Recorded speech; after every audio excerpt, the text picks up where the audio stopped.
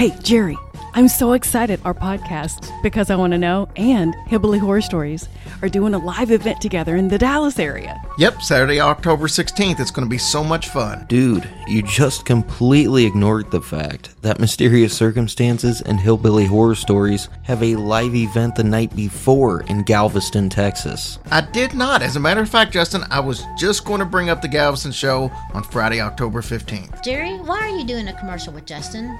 Once again, you have given him special treatment over me. Besides, we have a special private dinner show in Memphis on that Tuesday, October 12th. Tracy, I would never give anyone preferential treatment over you. And of course you wouldn't. Thank you, Justin. Hello, Leslie Fear over here. Now everyone's ignoring me. Enough. Get your tickets and more information at hillbillyhorrorstories.com. We will see you there unless we kill each other first. Welcome to Because I Want to Know, the podcast where I interview guests about their crazy, unique occupations or life experiences. I'm your host, Leslie Fear. So let's get into it, shall we?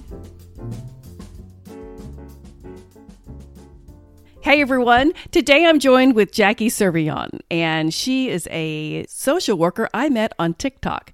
At the age of 19, she was convicted of drug charges and actually was sentenced to prison.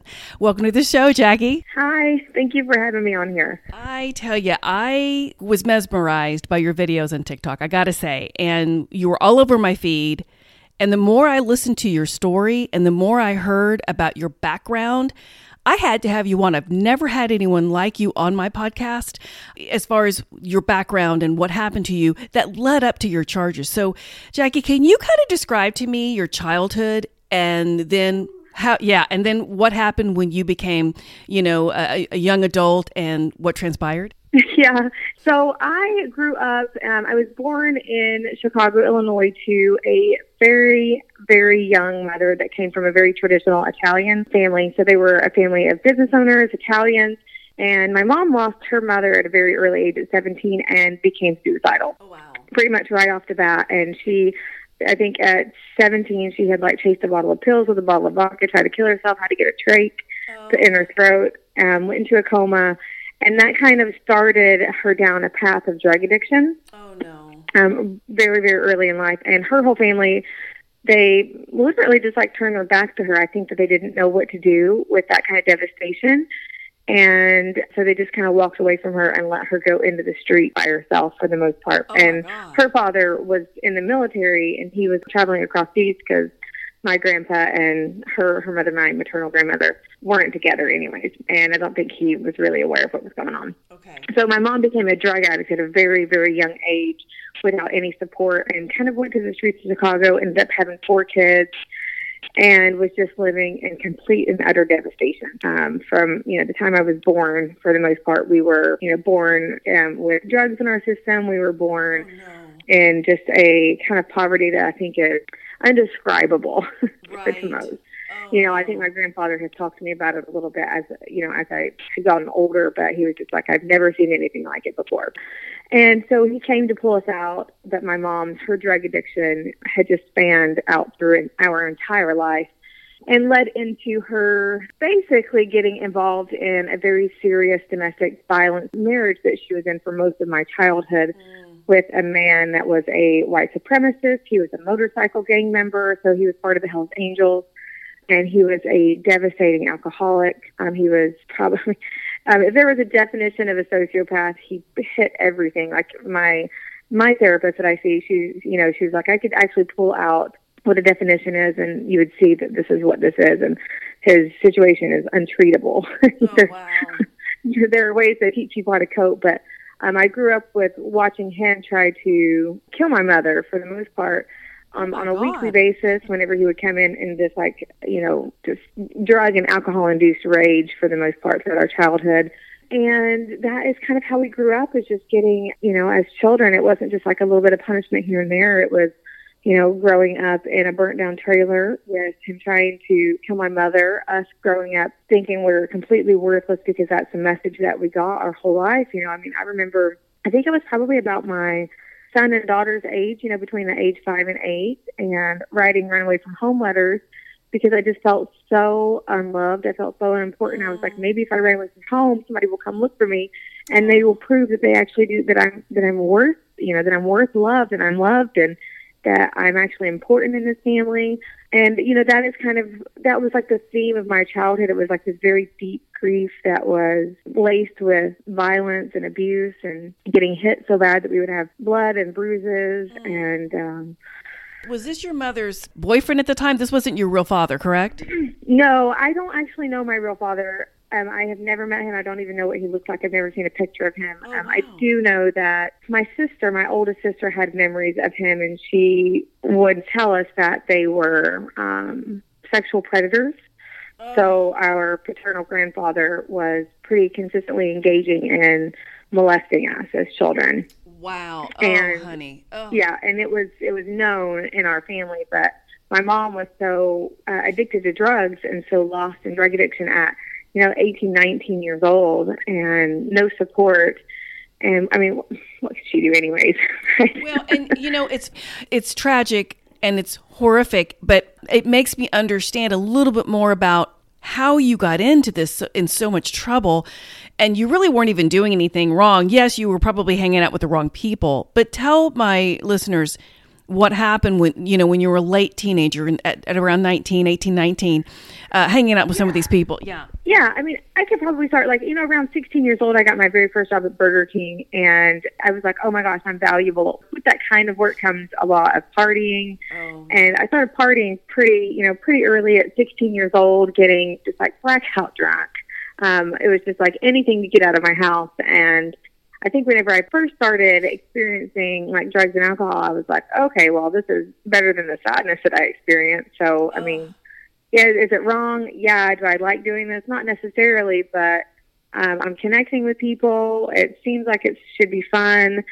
And so that kind of continued out through the last end of my high school. And I was actually a straight A student all throughout school, because school was something I was really good at. And then as I got to about 18 years old, I got involved into the underground rave scene, which was, I think now they call it EDM, the EDM scene. It's very popular now, but back then it was just very underground. A lot of the major DJs, I was able to see them before they were even considered to be popular. And, for me, it was just I had tried ecstasy, and I started dancing, and it was like going to church. That's the only way I know how to explain it to people. And I grew up in a Southern Baptist church, but for me, it felt so healing to be a little bit under the influence and just dance, because for me, it was a release of grief, because I wasn't dancing with people. I was literally just dancing all night long by myself in these party scenes. You said it was an underground rave scene? Is that what it was called? Yeah. Okay. Yeah. It was if you would consider the very popular electronic music scene nowadays, it was way before it got popular. So it was just, they would, I think party promoters would rent out warehouses and, hire DJs, and they would put the word out through these very colorful little, almost like a postcard. So they would make these cute little postcards and pass them out through party scenes, basically drug dealers and their connections and their connections. Yeah. And so, being involved in the dancing scene, because I had gotten really into breakdancing and pop and locking, and I became very good at it through a very small town party scene initially, and then brought that home with me to Tennessee, because I had first started getting into that in Iowa, where I live now. Okay. And yeah, brought it back with me home to Tennessee, and was out partying with some of my friends, going to the club regularly, still working, doing what I'm supposed to be doing. But on the weekends, I would go out and just party and dance and go to these raves. And so you were kind of attention from DJs and other dancers, and they would start inviting me to their house parties and hanging out with them. And in this, one of the, it was actually all happened within about 8 months. It was a very short period of time. Yeah. That some DJs that I had been hanging out with here and there on the weekends had said, hey, there's this girl who I knew she was part of the party scene, and knew that she was one of their trusted friends.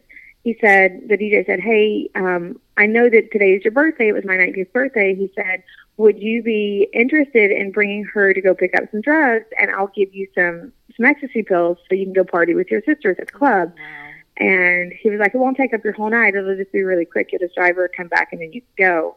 And I was like, sure, yeah. Yeah, sounds like a great idea. I didn't want to spend my money on anything sounds like that. A great idea. Oh, no. Yeah. And so I brought her this girl she wasn't my friend. I still don't know her last name. And I brought her, so, she got in my car. I brought her where she needed to go and brought her to 2 different gas stations. Eventually, she met up with who she needed to meet up with and got back in my car with a whole backpack full of drugs. She brought this backpack into my car.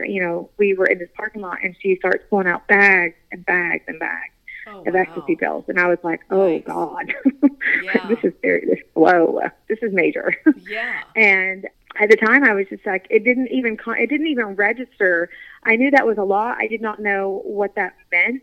I just knew that I wanted to get her out of my car. Right. I wanted to get her where she needed to go and get her out of my car and move on and not do anything like that again. You were what, 8? Were you 18 or 19 at this point? I was 18, so it was my 19th birthday. Okay. Yeah. Oh, so. Yeah. Okay, so, yeah. What happened after that? Yeah.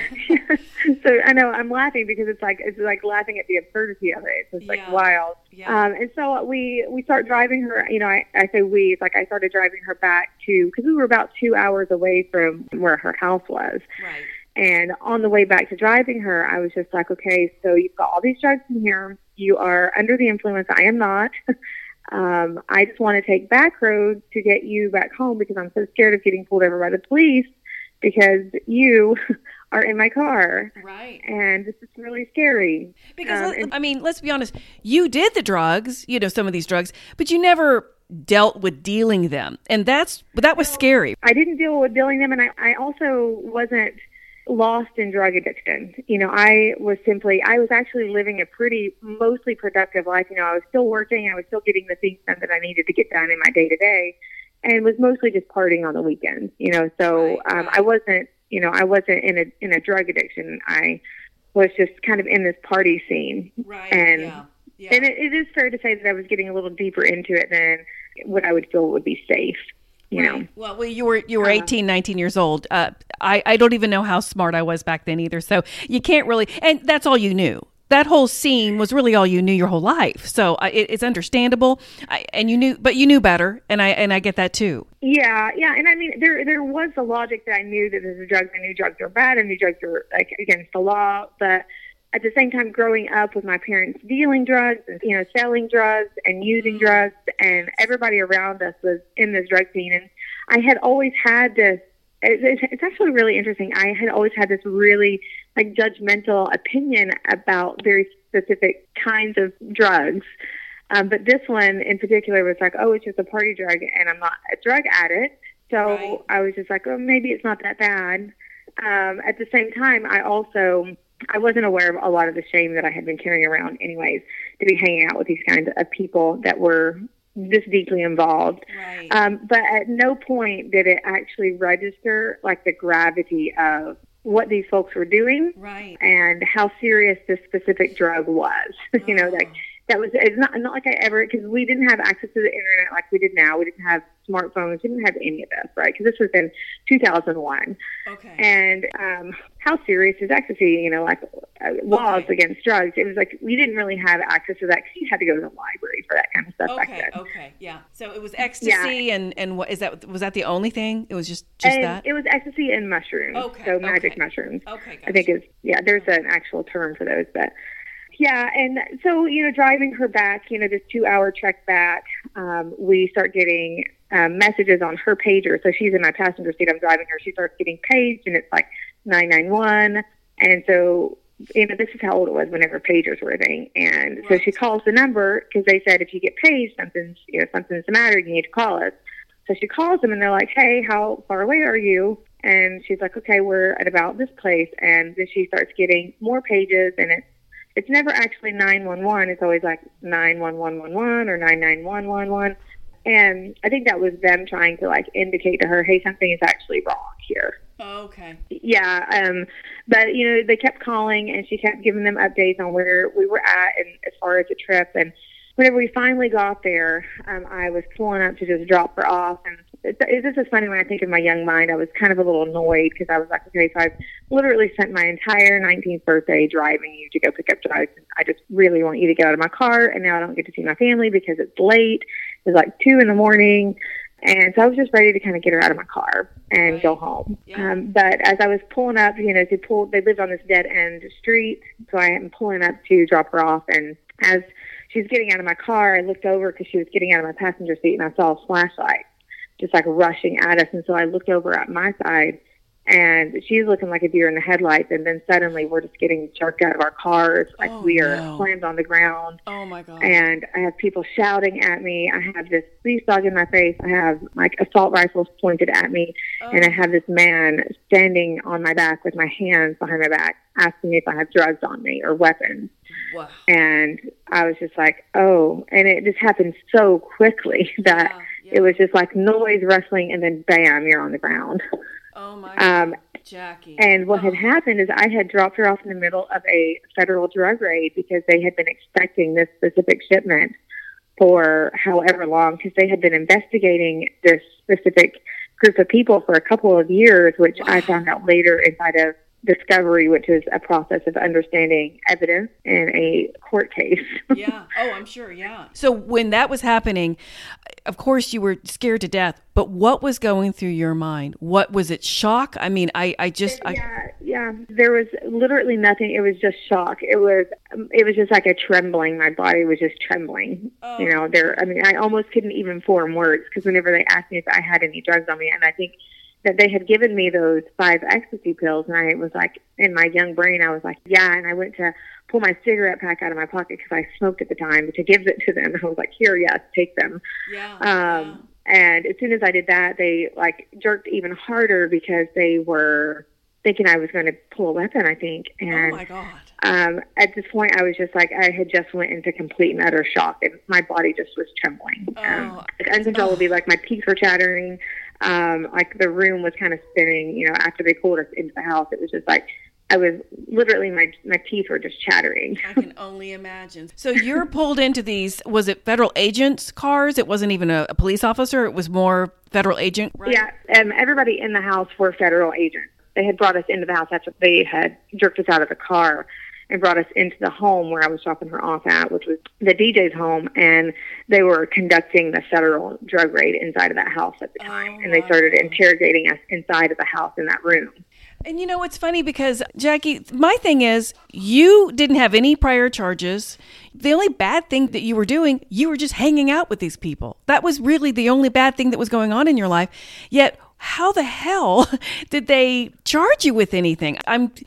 Is it just association kind of thing? Well, so it was my vehicle. I was the one driving, and whenever she saw flashlights coming, she had dumped the backpack into the floorboard of my car, which I didn't actually see that because I was just like, oh, something's happening, right? It was just like, it was happening and nothing was registering, right? Because I was tired, it was late. And what I didn't know is that she had essentially, like, that backpack was in the floorboard of my car with nobody's name on it, and for all I knew, it was like, there is a driver, this is a girl, and she has a backpack of drugs in her possession. Wow. Yeah, okay. Well, that makes sense then. So for them, and it's thinking about their perspective, it could have very well been that I was the mastermind of all of this and that they just didn't catch me in the investigation. That's true. Yeah, I can see how that would be misconstrued, especially, but you were just so dang young, and you would think that these men who probably were dealing with seasoned drug dealers, I would assume that you would probably stand out as somebody so young, but maybe they do start that young. I don't know. Well, they do, yeah, because the other girl was that young as well, and everybody in this age group, for the most part, they were all pretty young. I mean, I can't give exact ages or anything, but nobody was in their 30s. So, yeah, I mean, it was just a really young group of kids. Yeah, and that's how they target you guys. They were the ones that were, I think, the heads of this, right? Which I would later actually find out just more about that.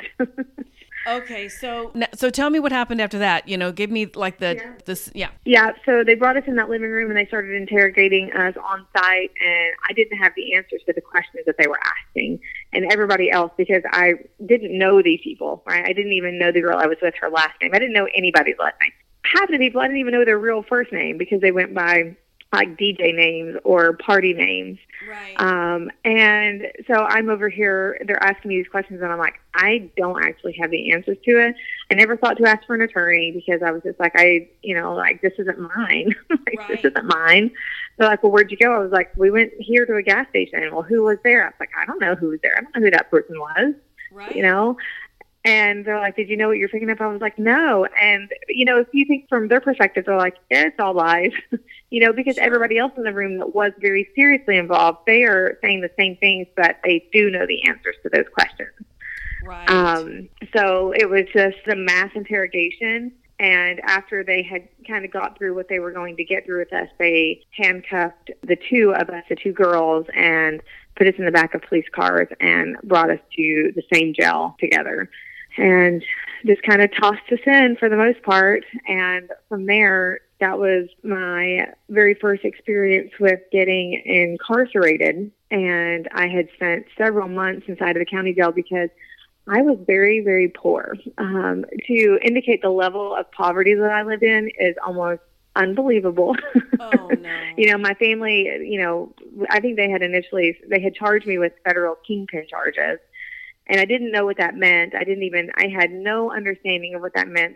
It didn't mean anything to me. Right, yeah. It didn't mean anything to me. I did know that I went to jail and I had to start trying to find a way to get out, knowing that nobody I knew had any money to get me out on a $500,000 bond. Oh, my God. $500,000. Yeah, it was a $500,000 bond. And the girl that I was with, she came from a very wealthy family. And I think she was just in the party scene as well. And eventually I was just like, hey, her parents got her out pretty much immediately. And I just said, hey, can you just please call my parents and let them know what's going on because they probably don't know. Right, This is my mom. And from there, I stayed in jail for several months until I kept having to go in front of a judge who kept trying to lower my bond because he kept lowering it. And he was like, can you get out with this amount? And I was like, no. Can you get out with this amount? No. And eventually this just happened so many times. It was almost like he was just like, you tell me what you think you can get out at. Oh my God. Really? And wow. Yeah. Wow. Cause I think, he has all the evidence of the case sitting in front of him, Right. And he's a federal court. I think he already knows what's going to happen. He already knows, I think, that they're going to drop me out of federal court. But just to get me out of jail to even start the court process without having to stay there the whole time. Right.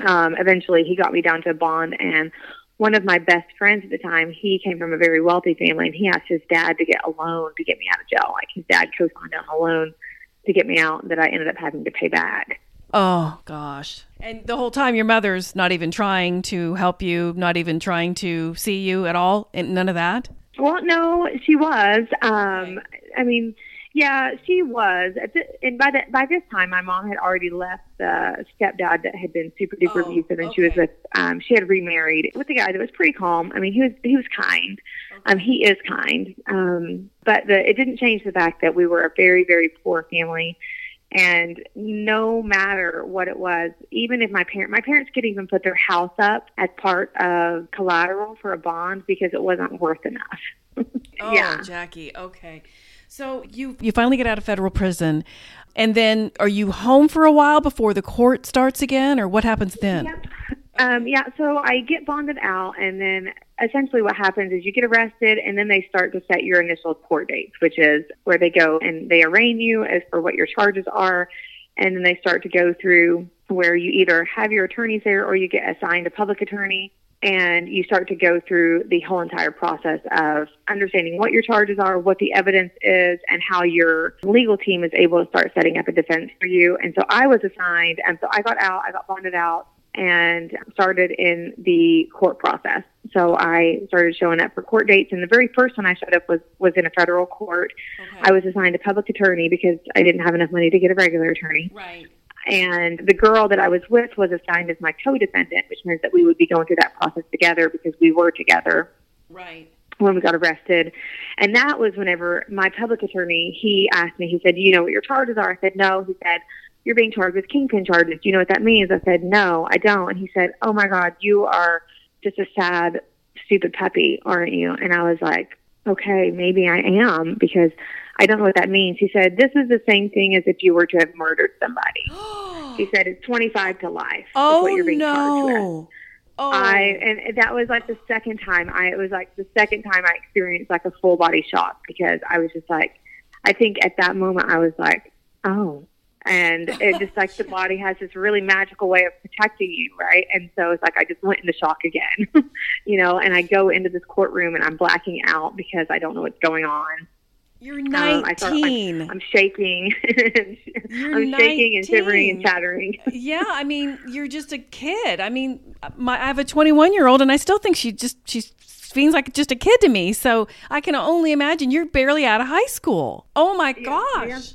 Yep, and you know, just hit with the hardest charges for driving this girl, because I think that, you know, this is like one of the largest drug busts in the region. You know, it was like very small town Tennessee, like the biggest drug bust for this kind of drug, which is a Class A felony probably in the whole entire region ever. Wow. You know, it was a very big deal. Yeah.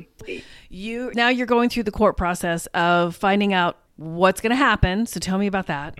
Yep. And so I do want to backtrack a little bit. Like, sure. From the initial time of getting out of jail and getting charged, my family actually had to flee to a different city for a time, because the people that were the drug dealers that did not get arrested, they were actually following myself and my family. What? And intimidating and threatening us because of like this whole snitching thing, because they were just determined that I wasn't going to tell any information, and they didn't know me. So they didn't know what all I knew. They didn't know anything about me really, but they did find a way to find my family.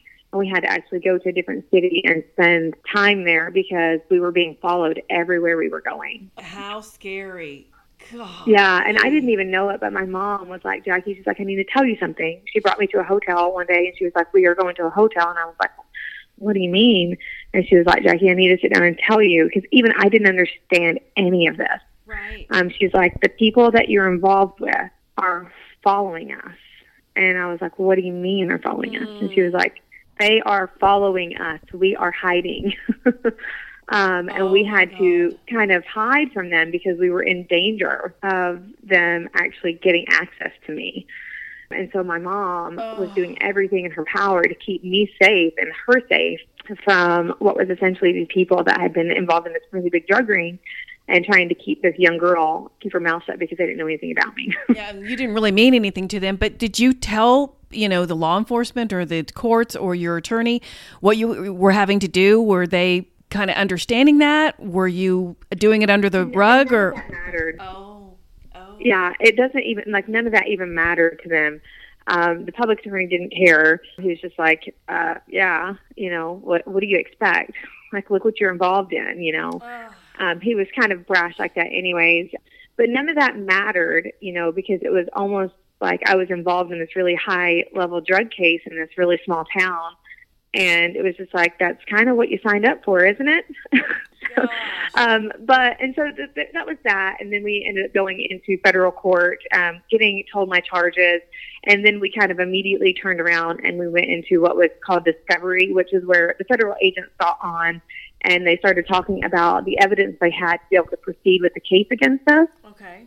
As co-defendants, and it was actually my arresting officer who was up on the stand, and he said, as the judge was questioning and as attorneys were questioning, he said, in my specific case, he said, did you know who this person is? Speaking of me, and he was like, she was not in our investigation.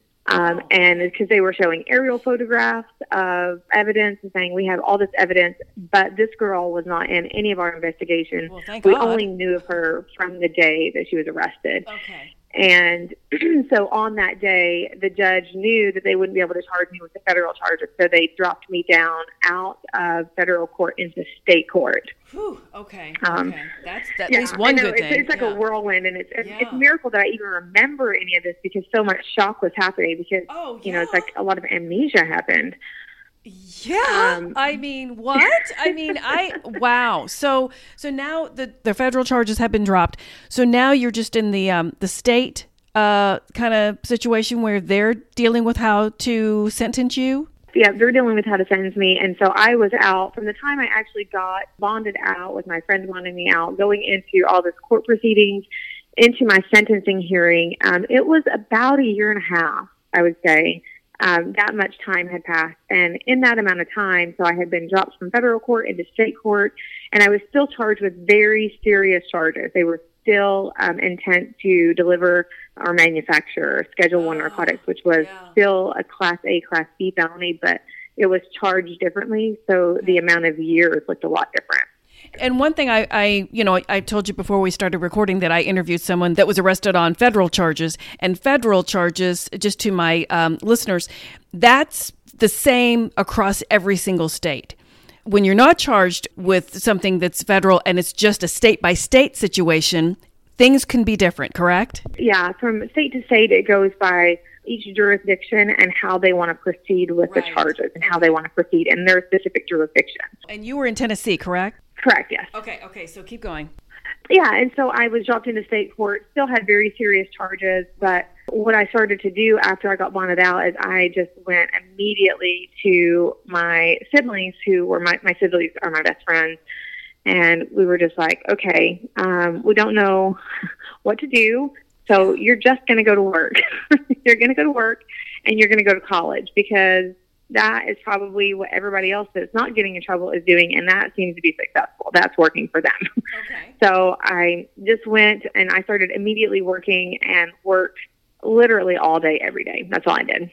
Okay. I worked serving tables at a restaurant that my sister had worked at. It was family owned, and, they knew what had happened because my sister told them. And, I think that's the beauty of family owned restaurants is when you work for families, it's very special.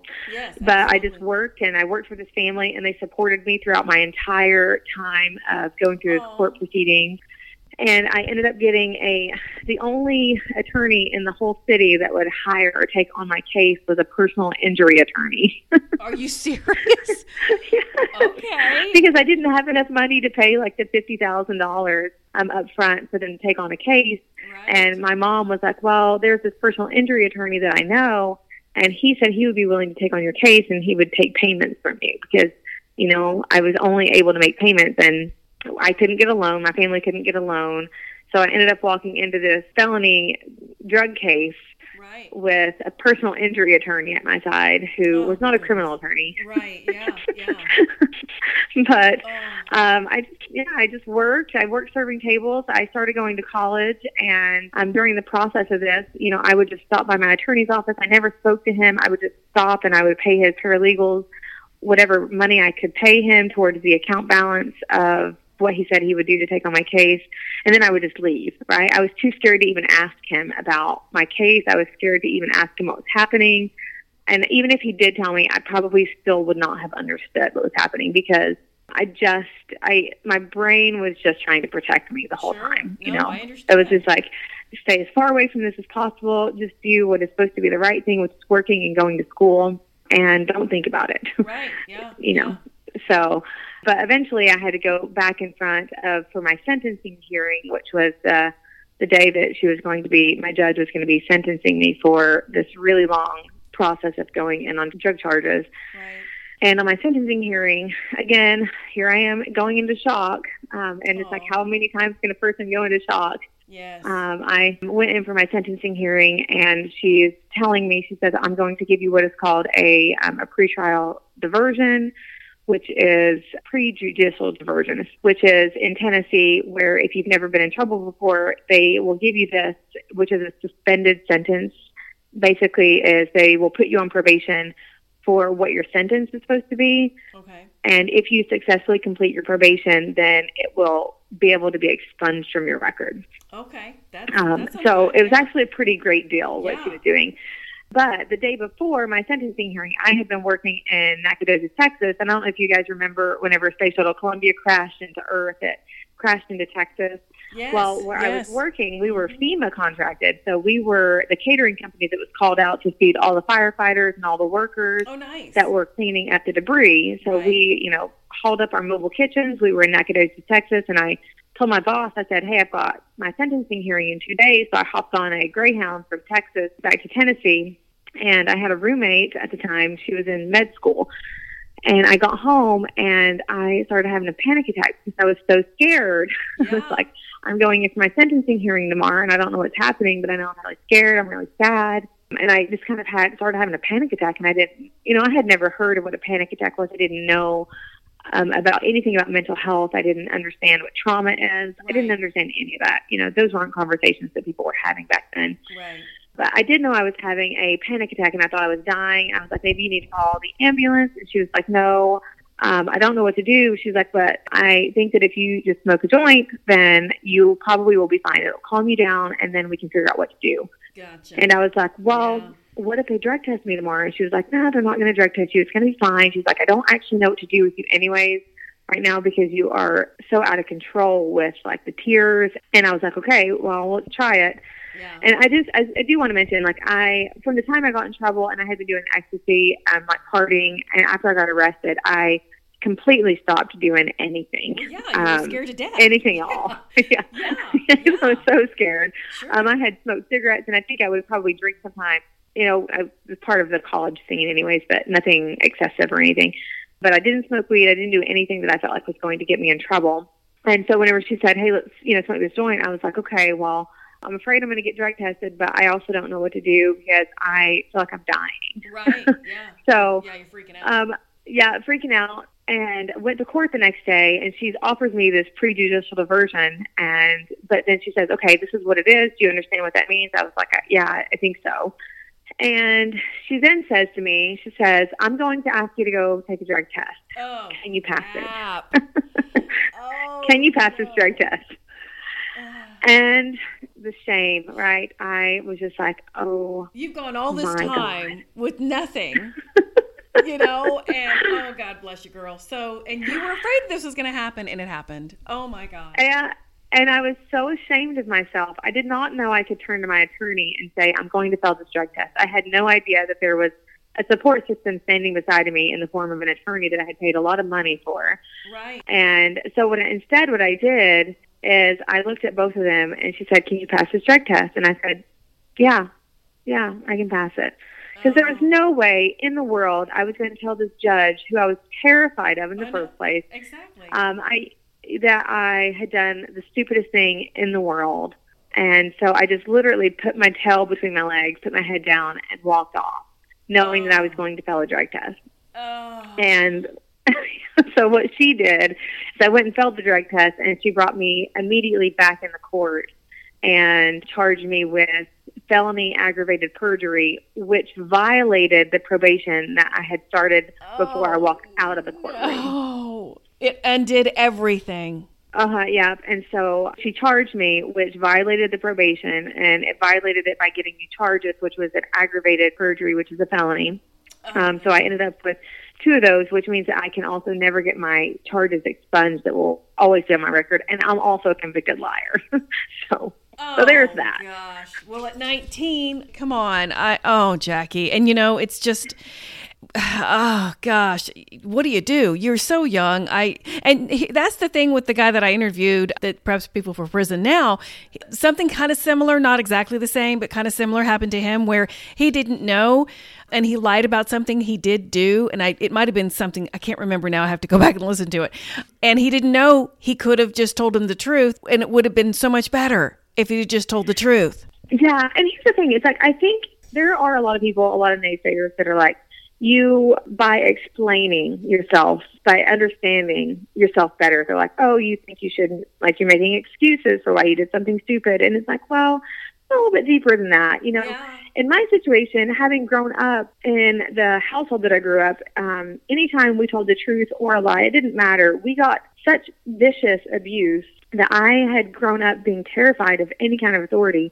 And I also felt very silenced. It didn't matter what I said. Right. That anytime that I was in trouble, it was just like, I just kind of shut down, because that is how I grew up. Because anytime that I got in trouble growing up, even as a kid, whenever you get in trouble as a kid, it could have been anything. It could have been for not washing the dishes good enough. It could have been for being late for school. It could have been for arguing with my siblings. That would result in us getting beat. Oh. I mean, not like a little bit, And so you grow up with this terrible fear of authority. You grow up with this terrible fear of talking and being honest and because it didn't matter anyway, right? Right. Yeah. No, it didn't.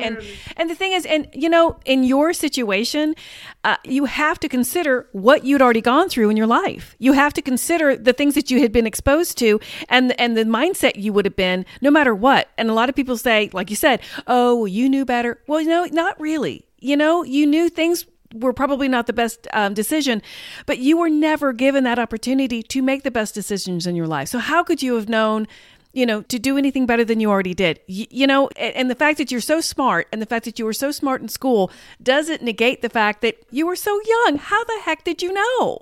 Yeah, and I think that that's a really interesting thing. And, you know, one of the things, as I have talked more publicly about this in my own community with very successful and well-known prominent people in the city, is one of the things that we have talked about is like, you know, folks that are doing really well in life, it's like, are your decisions your own, right? If you are taught your whole life how to make good decisions, if you're taught how to go into, if you're taught pathways to success, if you are taught ways of communication, if you're taught ways of love, if you know, it's like, those are learned things that may not have been your own decisions, because that is what home training looks like, right? That is what people training looks like as children. Whenever you're taught the opposite of that, that also, that is what training children, that is what the outcome is. Right. No, it is. No, it's trauma is also a trainer. It's a learned behavior. Yeah. No, it absolutely is. Okay, so they charge you for this perjury. So are you immediately sent to, or do you have to wait it out for, okay, tell me. Nope. I am immediately shackled in front of my mom and my sister and my siblings, and they bring me back into the courtroom. She scolds me. She says, the judge says, basically, you failed the drug test, you lied. And I just had my head down the whole time, right? Yeah. And she said, you think that you're this pretty little girl that can get away with whatever she wants. She said, you think that going to college and working, she said, you think that that means something. She said, good luck. Oh, my God. Good luck going to college while you're in prison. And, you know, and so from there, not only did she shame me, right, for making this choice, which was a terrible, had I known that I could tell somebody that I had failed this drug test and explain my situation why, and trusted that they would believe me, you know, that might have been a whole different conversation. I may have never been dishonest about that, you know, because but I didn't know that, right? That was trauma talking. Yeah. That was trauma responses and action. Absolutely. But I didn't know any of that at the time. And so she brought me back in. She shamed me. And then I was brought immediately into the county jail, and I didn't leave there until I was released from prison 2 years later. Okay, Jackie, we're going to get into this. Now, this is a whole different dynamic than anything you had ever experienced ever in your life. So, first day, what happened? Well, I mean, first day, I actually am getting on intake. And so you have to go through intake, and they actually drug test me again. Right. And, you know, they stick you in a holding cell, and they start the intake process. And while I was in a holding cell, I actually went to the bathroom.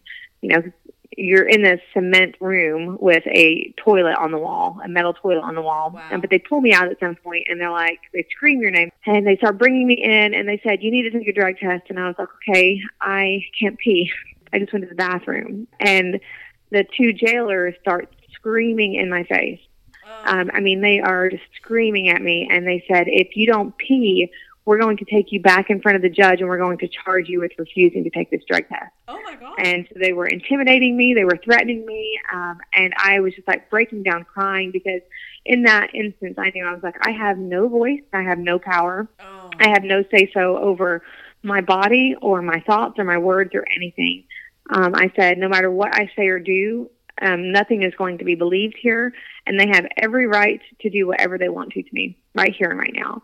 And it was so apparent from the very first day that I was brought into jail. And these are the correction officers? These were the jailers, like the intake jailers that kind of go through the process. Yeah. Okay. And so they scream at me, and eventually, you know, it's like I'm bawling my eyes out. I'm like, it's not that I don't want to take a drug test, because I can. I will do it. I need water. I need something. I just need some time, and then I will pee in this cup. And they're over here threatening me with more charges for failing a drug test, or for not taking a drug test. And I was like, no, you know, it's like, that's not what I'm doing. It's not what I'm saying, you know, and I'm pleading with them. And they are like chiding me and making fun of me. until finally I get to the point where it's like I'm completely and utterly broken down because I'm so scared of getting more charges. I'm scared of this whole entire thing. And eventually I ended up peeing in this cup. And then it was just like it never happened. Like they just like almost like it never happened. And they brought me into intake and stripped me down naked, made me squat, cough in front of the jailers, in front of the people that were there. And then they brought me into this room where they give me this roll-up of clothing that smells. The only way I can explain what jail clothing smells like is it smells like death, shit, and a very, very old grandmother's house that hasn't been taking care of themselves. Wow. Really? Yeah, and so I was brought from a holding tank, got my fingerprints done, and they check all of your orifices. So they make sure that they actually make sure you don't have anything in your vaginal cavity, anything in your mouth, in your hair. And then they brought me into the actual jail cell where I would spend many, many months before I got transferred to a prison. And the very first day is like upon getting in, it's like, you know, I'm a young girl, like very, very scared. I don't know what to expect. Never been to jail. Right. I also think, just like everybody else, I'm like the worst people in the world are here in jail. And I'm going to get hurt. I don't know what to expect here. All I knew is that you have to find a way to get through. You're going to just have to survive this because you don't have a choice. Right, no. Yeah, but I think the reality of it is my very first day, it's like I get assigned all my stuff. I get assigned a mattress and a blanket and a sheet and my prison clothing, which is a jumpsuit, and I get assigned my bunk. And the very first thing, I get in there, I sit down, I start getting my stuff settled in, and the girls are sitting on this metal picnic table in the middle of this jail cell because we are in an open pod. It wasn't like you have two people to a cell. It was like everybody was in one big room together. Oh, wow. Okay. And they say, you, bring your paperwork and get off your bunk. And I was like, me? Yeah. Like, me, you? you mean me? And I was like, do I have to? And they were like, get your paperwork. Get down here. We're going to check you for lice, and you're going to show us your paperwork. And there comes a point when you're like, well, I am going to do what they're asking me to do. Yeah. So I get off my bunk, I bring my paperwork, and I sit down. They said, sit down right here. And one of the girls starts going through my hair for lice, and the other girl starts reading my paperwork to make sure that I'm what I'm in prison for, so that way they can inform the rest of the inmates in the room of what that looks like.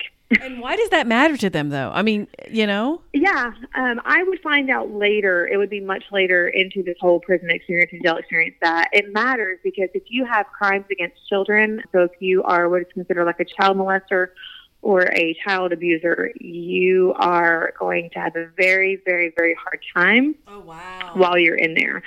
And so they check everybody's papers whenever you very first come in. It's not like the jailers are doing this, it's the inmates. They are checking each other's papers so that way they can establish where you stand non-verbally inside of a prison hierarchy and a jail hierarchy. Wow, I didn't even think about that dynamic. Yeah. And I had never, for me, that wasn't apparent. I was just like, I had no idea about any of that. How would you? That is the very first thing that happens is you have to let other inmates establish where you stand in the hierarchy. And whenever they started reading my paperwork, they immediately, the mood kind of lightened up and they started joking around with me at that point. Okay, finally, a little tiny bit of a break, I guess, for now. So, yeah. And I remember on your videos, there's all this etiquette stuff that you had to learn. So tell my listeners about that kind of stuff. Oh, I know. Yeah. It's so interesting. Let me tell you something. I am actually having a phone conversation, actually a video conversation later with one of the girls that I'll tell you about here today. There is an entire hierarchy. There is an entire way to be and to succeed in jail and prison. There is so much etiquette that you have to know just to be able to fit in with that, because whenever you are in a room with a bunch of other people in this place, nobody can go anywhere. You have to learn how to live with each other. Right. And that includes everybody in there is coming from a different background, but there is like this inherited etiquette system that happens in jails and prison that is just like passed on from inmate to inmate through the culture of the whole entire institution of being inside of that room that you have to follow. And you learn the hard way. You either learn the hard way or you are going to learn the hard way in some ways, or you can hope that other inmates will teach you so that way you don't have to learn the hard way. Right. And if I had come in with child abuse charges or sexual abuse charges against children or anything, I would have learned the hard way. But coming in as young as I was, I think that for the most part, they were able to see me as a peer. So they were more willing to say, hey, these are kind of things that this is what you do whenever you need to get your lunch, breakfast. And if I would, let's say, like one of the things is whenever you go in for breakfast, lunch, or dinner for your meal times, because they just put these nasty trays and are pulling these things out and passing them through this hole or through an open jail door. You have to learn who's able to go first. And if you go first, they will literally say, you need to get back to the back of the line because the pregnant women and the old people are the ones that go first. And they will tell you by screaming it at you or just by telling you, depending on how you interact with the other women. Wow. And a lot of it just depends on how you come in interacting. So if you come in, guns a-blazing, you're probably going to have a harder time. But for me, in general, I'm a very kind person. I'm also not a pushover at the same time. I grew up in a situation where I had to learn that I had to defend myself. Sure. And so I came in knowing that I'm not going to let people push me over, but I'm also going to be kind because that's who I am. So you just kind of learn through the day-to-day. You learn by watching. You learn the hard way. It's like I remember going and, whenever you realize you're in this room by yourself, with all these other people, but essentially you're by yourself and you cannot go anywhere. You are not getting out, In my case, I had an 8-year prison sentence on me. I was like, I don't know how much this time I have to spend, possibly 8 years. Now you have to start figuring out how you're going to fit into this room with all these people, and what are you going to start doing with your time? I spent a lot of time sleeping, and there came a point when I got off my bunk, I spent a lot of time not eating for the first week or so. I was like not eating. I was sleeping all the time. I was super depressed, and eventually people were like, you need to start coming off your bunk. You need to get off your bunk. And I was like, I don't want to eat. I don't want to go out on the yard. I don't want them to bring me out for an hour a day so I can look at the outside in this cage and walk around so I can see the air and then be brought back into this space. Right. But you have to, eventually they're like, you can't just lay in here. The inmates will say, you can't just lay in your bed. You need to get off your bunk. Because while it is that, the other inmates actually want to see, for the most part, people do well with their time. They don't want to see you get into a deep depression. Right. The really interesting thing about women in prison is they will take care of each other in a way. They will make things really hard for each other, don't get me wrong, but there is also a way that women will want to see each other do well, Right, kind of a nurturing aspect there. Yeah, women will kind of nurture each other in like really weird ways, whatever way that they learned in their home life to nurture each other. And for me, they were saying, like, you need to get out of your bunk, you need to come outside, you need to start eating, you need to start talking with people, come down here and watch a show. They would invite me to play cards because you got to do this. You can't be depressed the whole time you're in here. You have to start doing your time. Right. And so you kind of learn by just talking with the other women, but you also learn the hard way. It's like I remember seeing a bookshelf on an empty bunk, and I walk over and I was like, okay, well, I'm going to go get some books. And so I walk over and I start looking at some books, and I grab a book, and this girl looks at me and she's like, put that effing book down. And I was like, oh, yeah. Okay. I was like, I'm really sorry. I didn't know. She's like, that is not your library. That's my library. And I was like, oh, I am really sorry. I didn't know that I wasn't able to do these books. She's like, if you need to ask for a book, you can ask me for a book. She said, this isn't for the public. You need to find your own way. Wow. And so, there was just a way, and one thing you can count on in prison is that women will teach you the way. They will either scream it at you or tell you. Well, I am encouraged that they were trying to, if nothing else, teach you and nurture you when they saw the process that you were going through. I mean, I can only imagine how depressed you were. I wouldn't have had an appetite. I don't think I would have wanted to see anyone. I think I would have wanted to hide forever until I could get out of that place. And I can't even imagine how scared and confused and just whirlwind, what the hell has happened to me? I mean, I don't even know how you did that. That had to have been one of the hardest things you went through. Yeah, I mean, in that specific scenario, yeah. I think initially that first shock of being incarcerated and know that no amount of crying, no amount of tears, no amount of emotion, no amount of pleading, no amount of contact with your family, no amount of anything is going to change the fact that you are trapped and you don't have any rights or say-so in anything. At this point, it's like if you were to get beat up in there, At best, you might get brought to the doctor, but you'll be put in the same room with the same people, you know? Right. And so you kind of have to make a decision. It's like, how do you fit in here? Because if you make it harder on yourself, which you can, things are not going to end well, and you don't have anywhere to go. Right. Yeah. And so You have nowhere to go. well, you learn how to just pretty much get along with people, keep your mouth shut, and do what they ask you to do, and play by their rules. I mean, and that's probably how you got through it. Yeah, that's absolutely how you do it. And I think one of the biggest things is like you can't feign ignorance. You know, there comes a point when it's like they might give you a pass one time, but if they give you that one pass and you do something again, depending on how important that one specific thing is, and it could be, you know, it's like one of the things I've made jokes about even on TikTok. It's like you kind of have to make light of it. Is going to the bathroom, right? Right. Whenever you go to the bathroom, the expectation is that you do something called a courtesy flush, which is where you go to the bathroom, and whenever you're doing number two, you have to flush it down as you go. And I remember the first time I went to the bathroom, after you get over the entire shock of having to literally go to the bathroom, do your number two in front of everybody, in the middle of the room. So if any of you all know like about jumpers and rompers, and whenever you go to the bathroom and you wear a romper, you have to get yourself almost completely naked to go to the bathroom out here. And it was the same thing. It's like we had jumpsuits, so we had to completely strip down to do number two with no curtain, no privacy, no wall. And I remember the first time I was going to the bathroom, I mean, somebody screams, you know, they're like, flush the toilet, courtesy flush. And I was like, what's a courtesy flush? And they were like, you have to flush whenever you're going number two. And people are screaming at me from the bunks, and because they start to smell it, you know. Yeah. Oh, yeah. You know, it's like you're like you're very vulnerable doing this number two in front of everybody, which is humiliating. Absolutely. And then you have people screaming at you, and you're like, oh my God, they can smell it. You know, that, and then there's a bunk etiquette as well, correct? Yeah, there's a whole system about this bunk thing. And there's so many bunk etiquette things. It's like, first of all, it's like, who gets the bottom bunk? Who gets the top bunk? In general, the young people that are very able-bodied always get the top bunk, unless you have traded.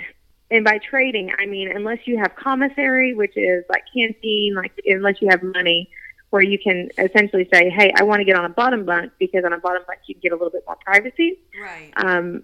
You can trade food and actually like trays of food to certain people that are on a bottom bunk to get a bottom bunk.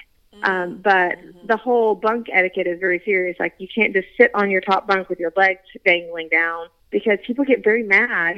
Yeah. They get legit angry, you know. You don't hang your blankets down if your blanket falls. That stuff right there.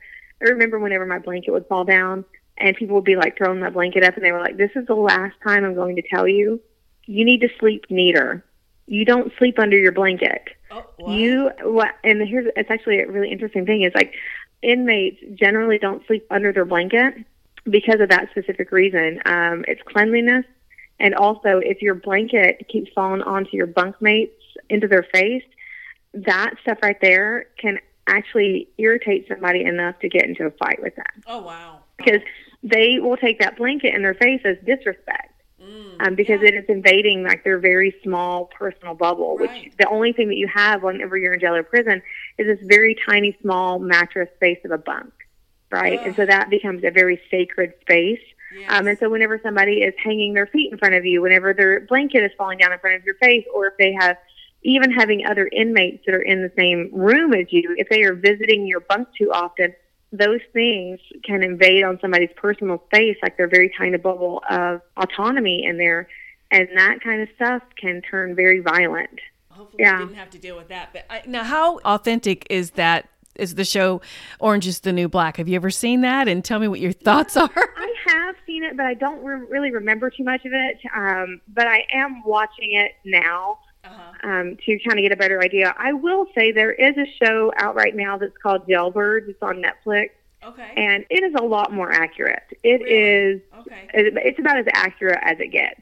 And it's called Jailbirds? Yeah. Okay. Yeah, and it is actually filmed inside of a prison in California, I think. Yeah. But yeah, it is the most accurate description of what it would probably be like in jail, only their scenario is different because the inmates inside of that show, they have their own 2-person cells, and everybody kind of comes out of their cells into this like common living space, which we didn't have that. Ours was, everything was together. Okay. So yeah, you were like in this big room. Yeah. And the drama is, it's all there. Yeah. So now tell me, you didn't have to serve, thank goodness, the whole 8-year sentence. So tell me what happened and how you got out so quickly. Yep. So I ended up, in Tennessee where I was at, there's only one women's prison, and that was in the state capital of Nashville that we knew of, right? Everybody was like, you're going to be going to the state jail. Everybody that gets felonies or gets sentenced to prison will go to the women's prison. And, so for me, I was like, that's, I know that's where I'm going, but in general, everybody said, hey, prison's a lot easier than jail, kind of like a college campus. You just have to be really aware. Like the other inmates would say, you just have to be really careful, right? Because while it is cleaner, it is nicer, you have a lot more opportunity to like do classes. It is also a lot more serious because there are people that are in there for life, right? That is their home. Right, yeah. And so things are, it's very serious. Yeah. But so I assumed I was going there, but my mom had called me, or it's not my mom had called me, but I had called my mom one day, and she said to me, Jackie, I found out that there is like this prison that is in Johnson City, which is where I had been living. She said it is like a work camp style prison, and she was like, I'm going to try to get you in there. And I was like, okay, that's fine.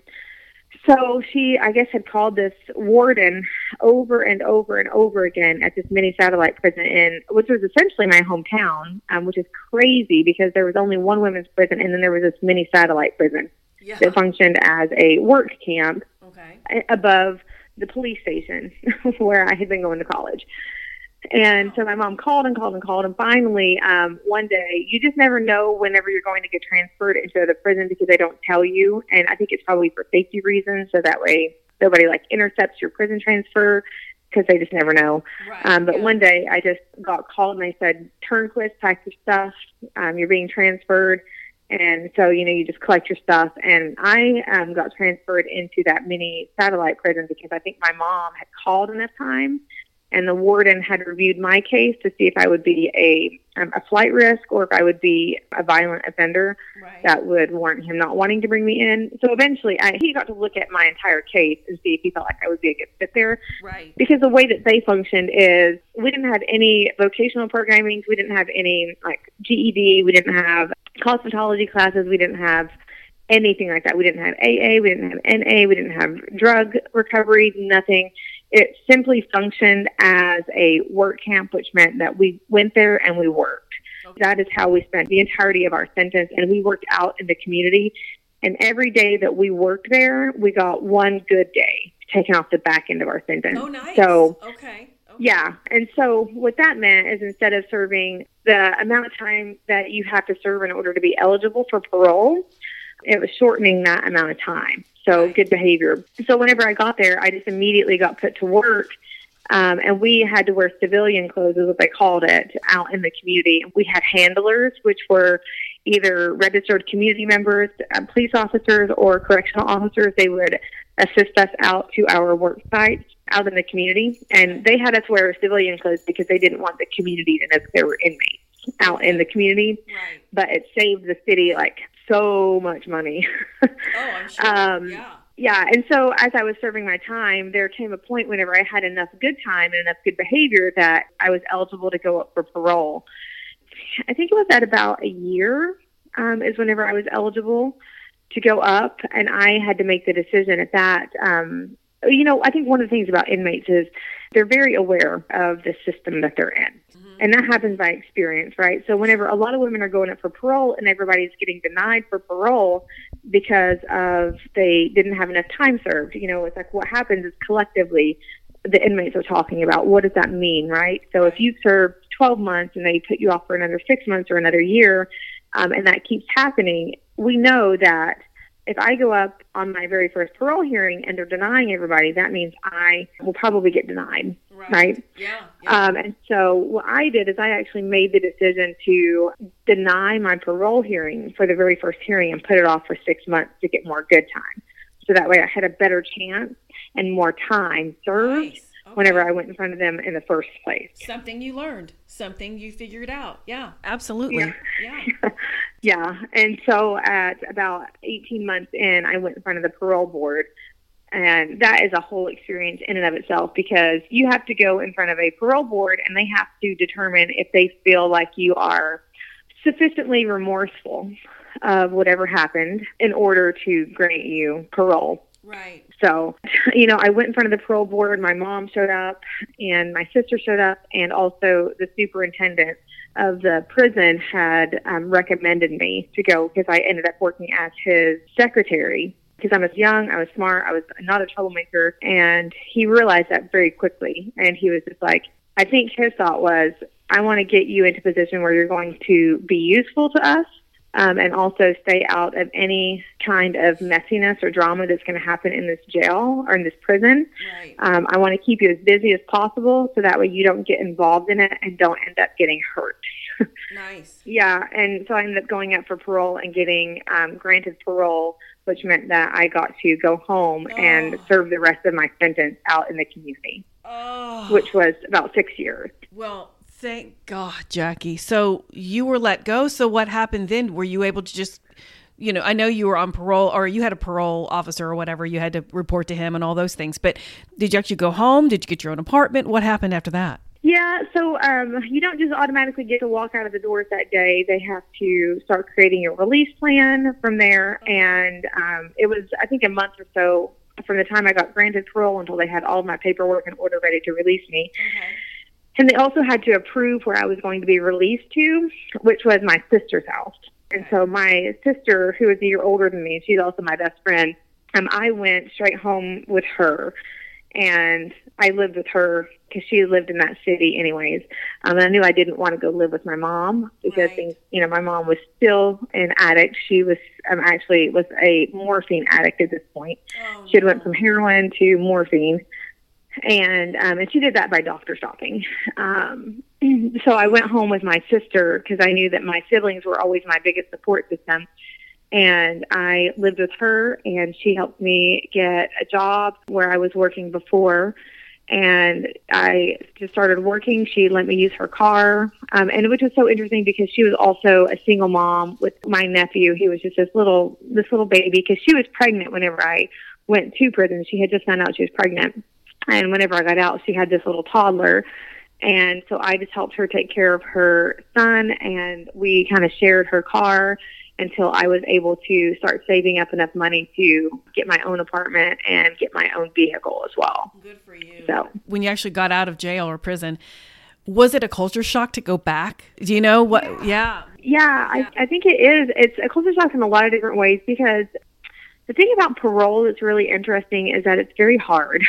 Yes. Parole is very, very hard. And a lot of people don't make it. Whenever you think about recidivism numbers, which is the rate that people go back to prison or jail, it's because parole is so hard. Well, why is it so hard? Is it just because, was it hard for you too? Yeah. Or? Okay. Yeah, it was hard. Yeah, it was very hard. It is the amount of stress that you live in, knowing that even a speeding ticket, even if you think about how many people, like everybody, every day, people are getting speeding tickets every day, right? Anytime that you have contact with a police officer, there is the chance for them to just immediately revoke your parole or probation, and you go back to prison. And that could have been like a speeding ticket. That could have been, maybe that could have been me picking up somebody that I knew that had gotten drunk, or like in college, and driving them home. If I was caught around somebody that was under the influence, I could go back to jail. If I lost my job for whatever reason, that could get me reincarcerated. If I was unable to pay my supervision fees, that would violate my probation or parole. Wow. Oh my gosh. No wonder. Oh yeah. I mean, and, there was a time that I was working, and, you also have to go, you have to get your DNA tested. And for me, that was actually getting my DNA tested was, I think for me, was very, very shocking. Really? Yeah, it was actually interesting. I thought about that the other day, having to go get DNA swabs as part of that. For me, it meant that this very personal thing, like my DNA is logged into a system. Yeah, absolutely. So was this 6 years of probation that you had to serve? Yeah, 6 years of probation. And so that meant every month I would have to go see my probation or parole officer. I would have to pay them their fines. They would drug test me. They would check to see if they felt like I was doing everything correctly. And for me, it's like even knowing what the expectations of probation or parole were, it's like I had to go through a 12-step process. I had to, take all these classes that were very, very inconvenient. And just imagine, how many of you all have ever missed a meeting on accident?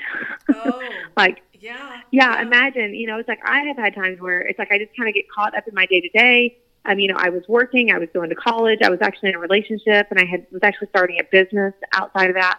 And, just managing my regular calendar and, just trying to live.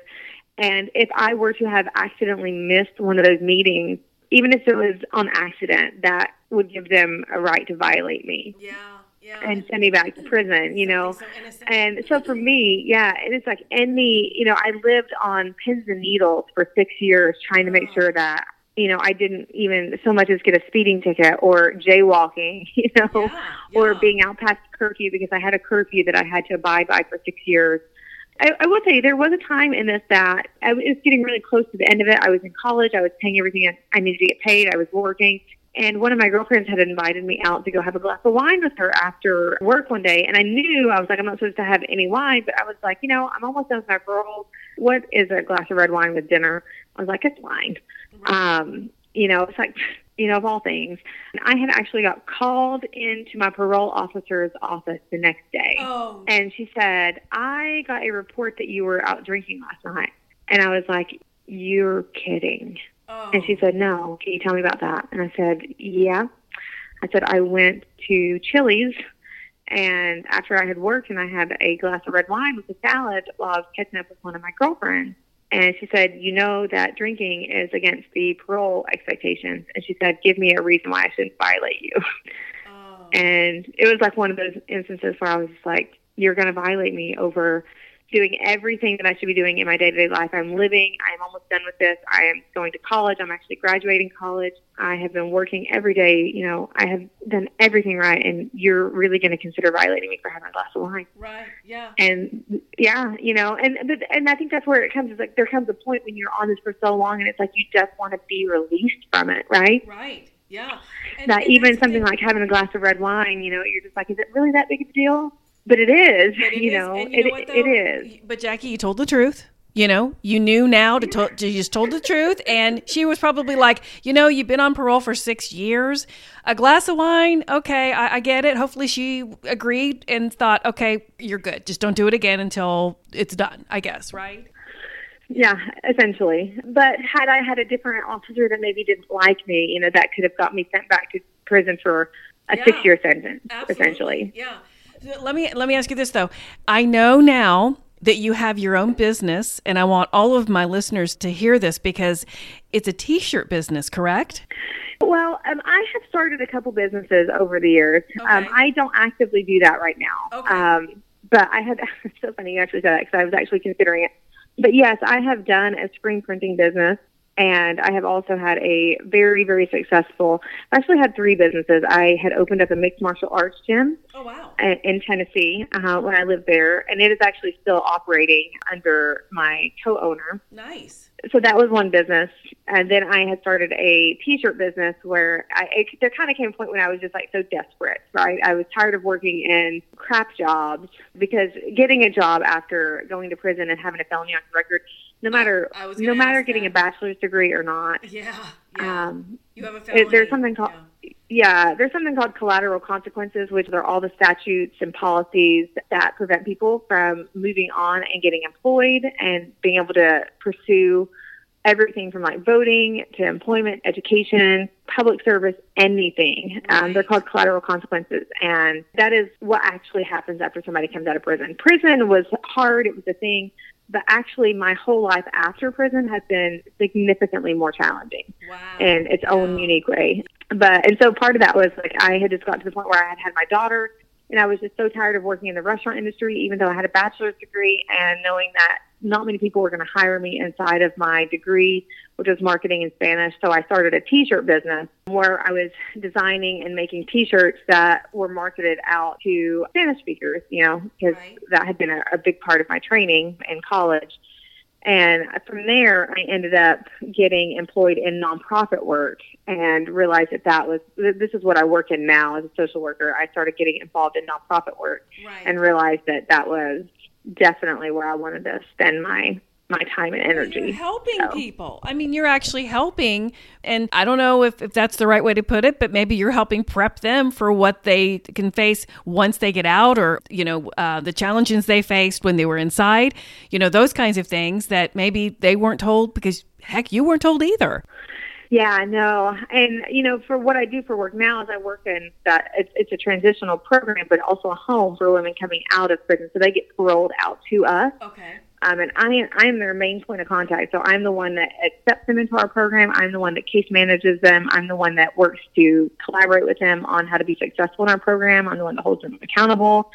I'm the one that is able to terminate them from the program if it's not working out. But, in this program, so that's what I do now, is working with women coming out of prison. And, I think that one of the most interesting things is I don't know if I'm even helping them in that capacity, because the biggest realization that I have is that almost every woman that is in prison right now has some very serious mental health issues. Some more serious than others. Really? And when I say more serious, I mean like very, very serious. Wow. And, my role now is I'm able to understand what these women have experienced inside of the prison system, but I'm also able to understand their life, right? And most of them have a story that is kind of similar to mine in many ways, like childhood and or maybe it's domestic violence. And what I'm able to provide for them is a true collaborative, therapeutic collaborator. I'm their advocate. Right. I have really hard conversations with them about what their success should look like for themselves, or not should look like for themselves, like what they want their values to be, like how do they start living inside of those values inside of our organization. And I always tell them, like, you're here now, you've been in prison, the last thing I want to see from you, because I have to work with parole officers, I have to work with probation officers, I have to work with prison counselors. Wow. I have to work with jail staff to bring women in. And, and I always tell them, I'm like, the very last thing I want to do is see you end up back in the prison system. What I want to do is see you all become successful. Absolutely. And I want to help you define what success looks like for you. And I walk with them the whole way through that as much as possible. I'd say you're helping them, Jackie. I mean, it just looks a little different, because I have helped with like workforce development. I have helped with, a lot, just like different programs like that. But for my role right now, it's like a very specific kind of help. Right. Yeah. That a lot of them have never experienced before. And, though, Jackie, the fact that you've come out on the other side, so knowledgeable and so poised after having to face such a horrific 8 years of your life, kudos to you for that, and for stopping the chain of events that happened when you were a child. I know you're a mother now. You have 2 children. And the fact that you can look back and go, you know what? All of that was horrific, but I'm so proud of the woman you've become now. I'm just so dang proud of you. Good for you, girl. Thank you. I am too. You should be. And you know what? If anybody wants to know more about Jackie and her journey, she does kind of talk about it on her, well, she definitely talks about it on her TikTok page. Any question, no matter how personal it is, she'll probably answer it. So Jackie, can you tell my listeners where to find you and anything else you'd like to tell them? Yeah, I think the best way to find me right now is on TikTok, specifically in regards to this, because, I keep my other social media accounts a little bit more private. Okay. But on TikTok, it is Jackie.Serve, and I'm also working to move into YouTube. And on YouTube, it is From the Inside, just From the Inside of Prison. Nice name. Yeah, so I'll be starting a YouTube channel where I go more in depth about not only life inside of prison, but just really what happens from the inside coming out of prison and all that. So, wonderful. Yeah. And I'll add all of your information on my show notes. And you have been fascinating. And I think you're probably my longest interview so far. So congratulations on that. I'm a talker. No, but thank you so much. I appreciate your time today. Yeah, thank you. Hope you have a really great rest of your weekend too. If you like what you heard, please leave me a 5-star review. It'll help my podcast out and more people will be able to listen. Also, I am a novelist and write paranormal romance. All my books are available on Amazon.com, so check me out.